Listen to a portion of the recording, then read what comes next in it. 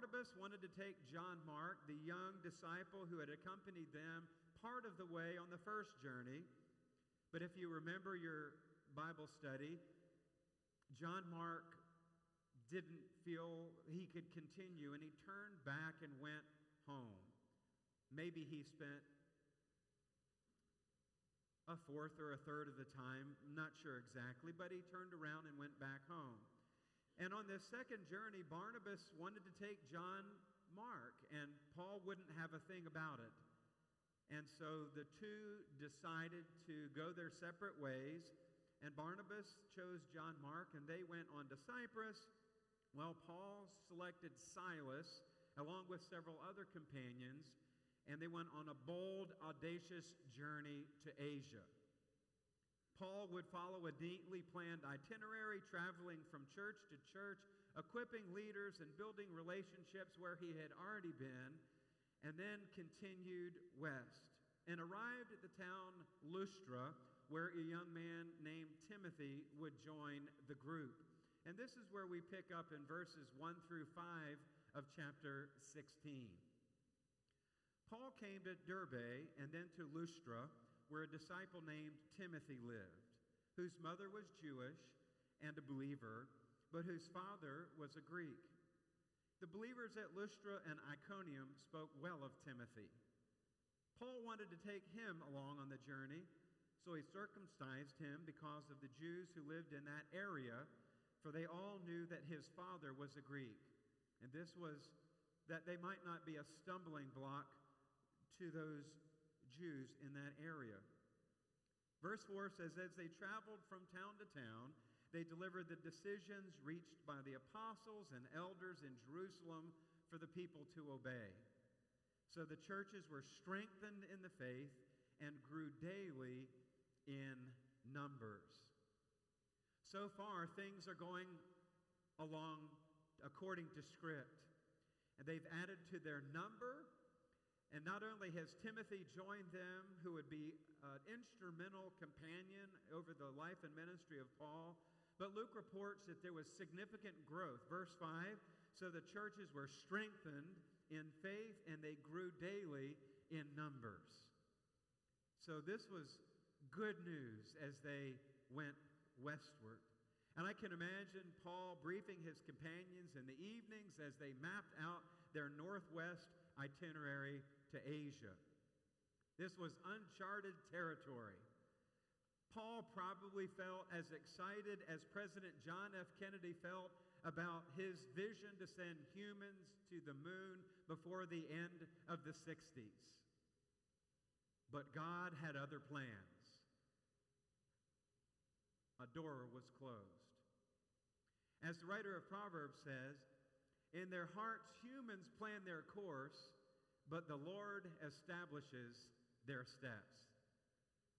Often there will be a door that will close in our itinerary, and we trust that the God who sees the future will open another as we seek to follow His plan for our life and for our church.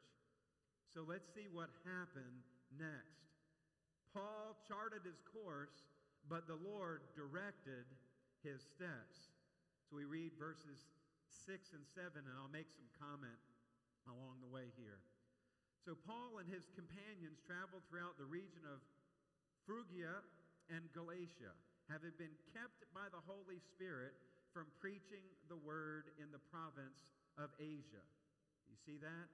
The Holy Spirit kept them from preaching the word in Asia. A door was shut. Verse 7, when they came to the border of Mysia, they tried to enter Bithynia, but the Spirit of Jesus would not allow them to. Verse 6, so let's think about this for just a minute. Having been kept by the Holy Spirit, this is adiou pneumatos in the Greek, Holy Spirit. This is the Holy Spirit of God. God the Father, God the Son, God the Holy Spirit, the third person of the Holy Trinity. We understand that the Spirit works in, among, and through us, and Luke writes that the Holy Spirit kept them from preaching in Asia. shut the door. The Message version says their plan to turn west into Asia province. Their plan was to turn west into Asia province, but the Holy Spirit blocked that route. Have you ever been driving down the interstate and unbeknownst to you, the exit's out of commission? I remember once we were traveling on I-64 East to one of Isabella's softball games in Highland Springs. And we had allowed enough time, but we did not allow enough time for the exit that was shut. And we had to go down and go on 295, loop around, get back on 64 West, and just barely made it to our ball game. This was an unexpected exit that was closed. The Spirit blocked the route. The Amplified Version, after being forbidden by the Holy Spirit. That's a strong word. The King James uses it as well, forbidden by the Holy Spirit. The Greek word translated here, blocked the route, forbidden, or having been kept. The Greek word translated is from the root that means to lop, as in pruning.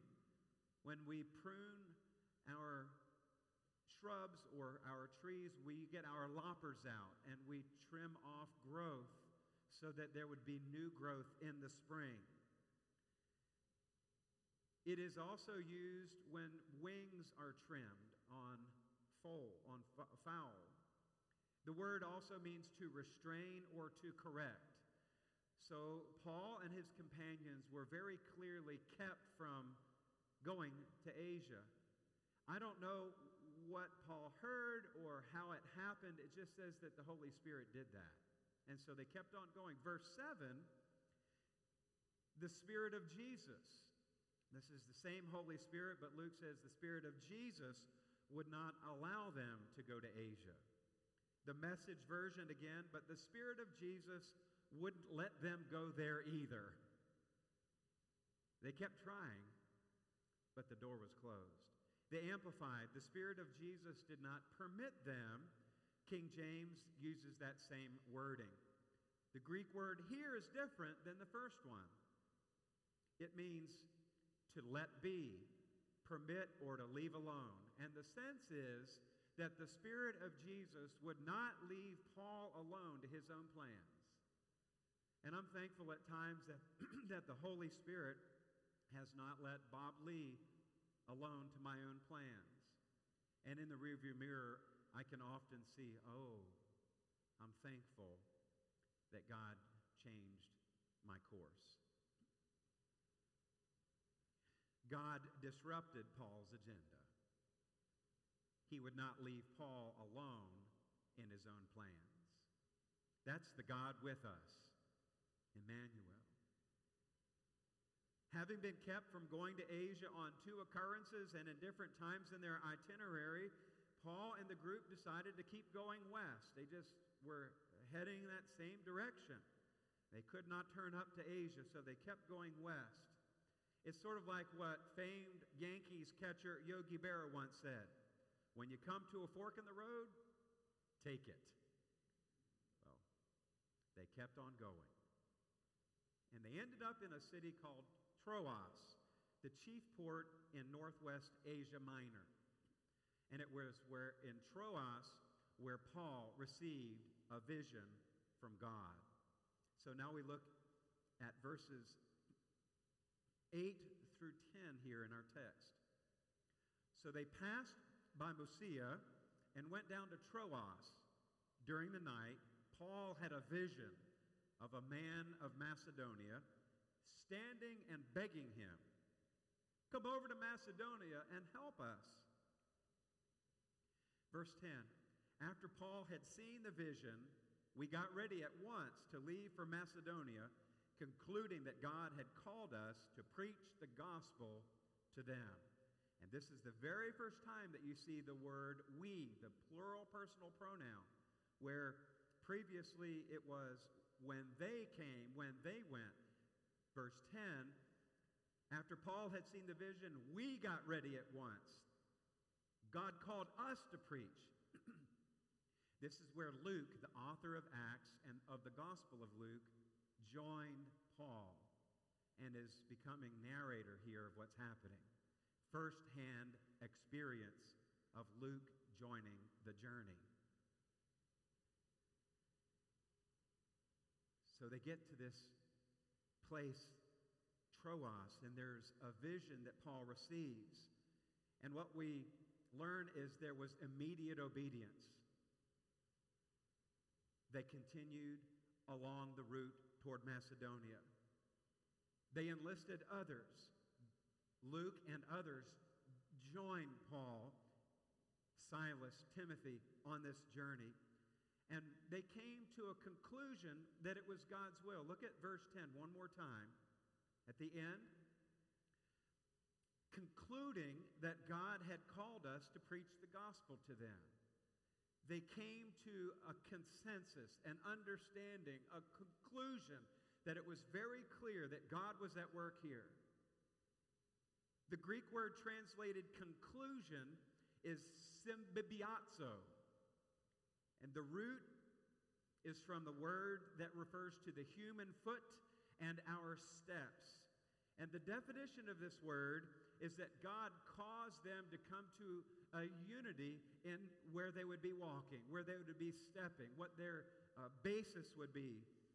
The word means to cause to coalesce, to join together, to put together, to unite, or to bring together. It's a wonderful vision of unity as they followed the plans of God to Macedonia. They didn't know exactly what they would do there or what God would do next, but they had an understanding of, yes, God is calling and we shall follow. As we look back over the history of our church, you can see this symbibiazo happen as the church formed in the house just across the street. As the church came together in unity to move to Bon Air Elementary School. As the church came together in unity to acquire this tract of land on Huguenot Road to begin this work here, Huguenot Baptist Chapel. As the church came to look at the vision for its campus and built buildings, most recently the addition that tied all three of the buildings together, the church was symbibiazo, in unity as we walked together. And I believe this is critical for the vision of the church for tomorrow, that we must walk together in step, symbibiazo, as Paul and his companions did, following the will of God to Macedonia. And oh, the fruit that would come, the fruit that comes from a church that is in unity. How good and pleasing it is for God's people to walk together in unity, as the psalmist reminds us. This is a great picture for the church. The Spirit kept them from going their own way. Thank you, God, for keeping me from going my own way so often. God spoke in a dream and revealed that plan, just enough that they could be together to follow it. And they had a peace, I imagine, a very clear peace that passes all understanding, as Paul wrote later in the letter to the Philippian church in chapter 4. And God worked in their hearts that they were one together. Let's look at a quick map of the Mediterranean area. We can just see this take place. On your map on the far right-hand side is where they started, and it's Antioch of Syria. And then they went up through Cilicia and continued west. And the A on your map, the blue letter A, is Asia. And that's where Paul had planned to take a right and go up to bring the gospel to Asia. By the way, that would happen later, but just not at this time. The T on your map is the port of Troas, where Paul had the vision of the man from Macedonia. The P on your map is the city of Philippi. And then the M, of course, is Macedonia. This is a long, long journey, far from home. And on the way back, you can see the lower route that is for another study, as you might be interested in the rest of Paul's second missionary journey. But this gives us a picture. And I believe that God was very intentional about leading Paul to this place. Philippi was one of the leading Roman cities. It might be like a cosmopolitan New York City or Los Angeles, where there are all kinds of people and languages and cultures going on here. So they go to Neapolis and then eventually find themselves in Philippi. And let's read the rest of our passage starting at verse 11.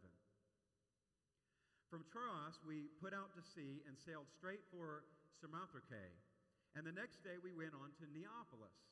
From there we traveled to Philippi, a Roman colony, and as Luke writes, the leading city of that district of Macedonia. And we stayed there several days. On the Sabbath we went outside the city gate to the river, where we expected to find a place of prayer. We sat down and began to speak to the women who had gathered there. One of those listening was a woman from the city of Thyatira named Lydia, a dealer in purple cloth. She was a worshiper of God. The Lord opened her heart to respond to Paul's message. And verse 15 says, when she and the members of her household were baptized, she invited us to her home. If you consider me a believer in the Lord, she said, come and stay at my house. And she persuaded us. So Philippi was the leading city in the Roman district of Macedonia. And you can see the story that Lydia became the first Gentile to become a follower of Jesus in that region. She and her household were baptized, and she became one of the most generous and committed supporters of the early church's mission. It was this trip to Philippi that changed the entire landscape of the Mediterranean world and would make the way for the gospel to be taken into Europe. Paul's letters to Philippi, Corinth, and Thessalonica are all to churches in this region. If it were up to Paul, he'd have gone to Asia. But the Spirit of God would not let them go there. The timing just wasn't right. Sometimes that happens in our lives. We have our plans, but the timing is just not right, and God will redirect our steps. God desired, I believe, that they would go to more necessary places where they would encounter people from all over the known world, including Athens. And people like Priscilla and Aquila from Corinth would become tremendous supporters of the missionary movement. Later in his life, Paul would write the believers at Philippi from prison, maintaining overwhelming, overflowing joy that only Christ could bring. In the first couple of verses of chapter 1 of Philippians, Paul writes this: Paul and Timothy, servants of Jesus Christ, to all God's holy people in Christ Jesus at Philippi, together with the overseers and deacons, grace and peace to you from God our Father and the Lord Jesus Christ. And his letter is overflowing with joy, though he himself is in prison. And we're going to spend the rest of January and part of February studying this joy-filled letter of Philippians.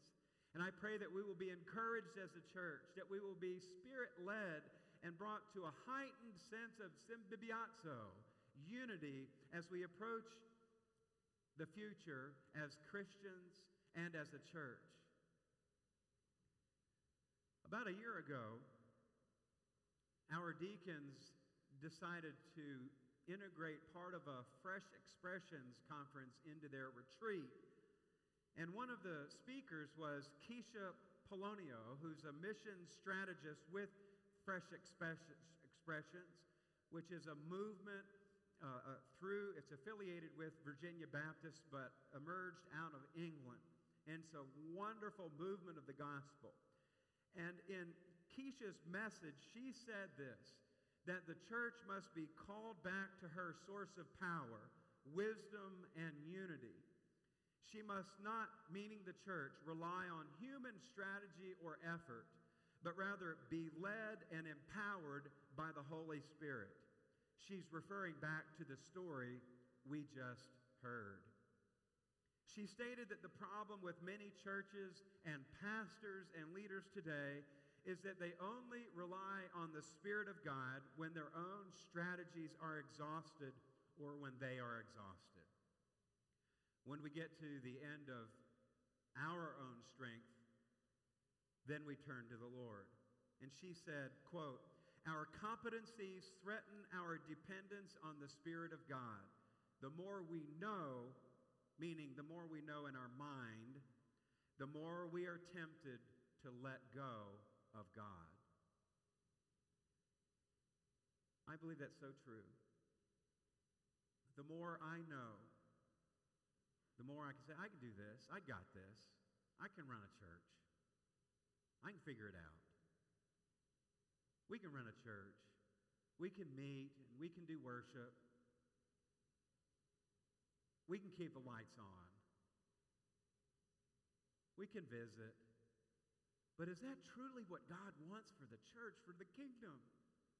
The community around us needs churches that are more than just maintenance and keeping the bills paid and keeping the mortgage up and keeping the lights on and keeping the staff paid and visiting those who are sick and so forth. The church needs churches who are Spirit-filled, Spirit-led, who are empowered to do the work of the kingdom and who are willing to say yes when God calls, even though we may not fully understand the ultimate destination that God has for us. May we be churches who are dependent on God, fully dependent on God. May we humble ourselves and set aside our own competencies and our own self-guided plans and surrender ourselves to the will of God. As we stand here at the threshold of 2022, let us embrace the words of the ancient prophet Jeremiah, who said, "Stand at the crossroads and look. Ask for the ancient paths. Ask where the good way is and walk in it, and you will find rest for your souls." May it be so.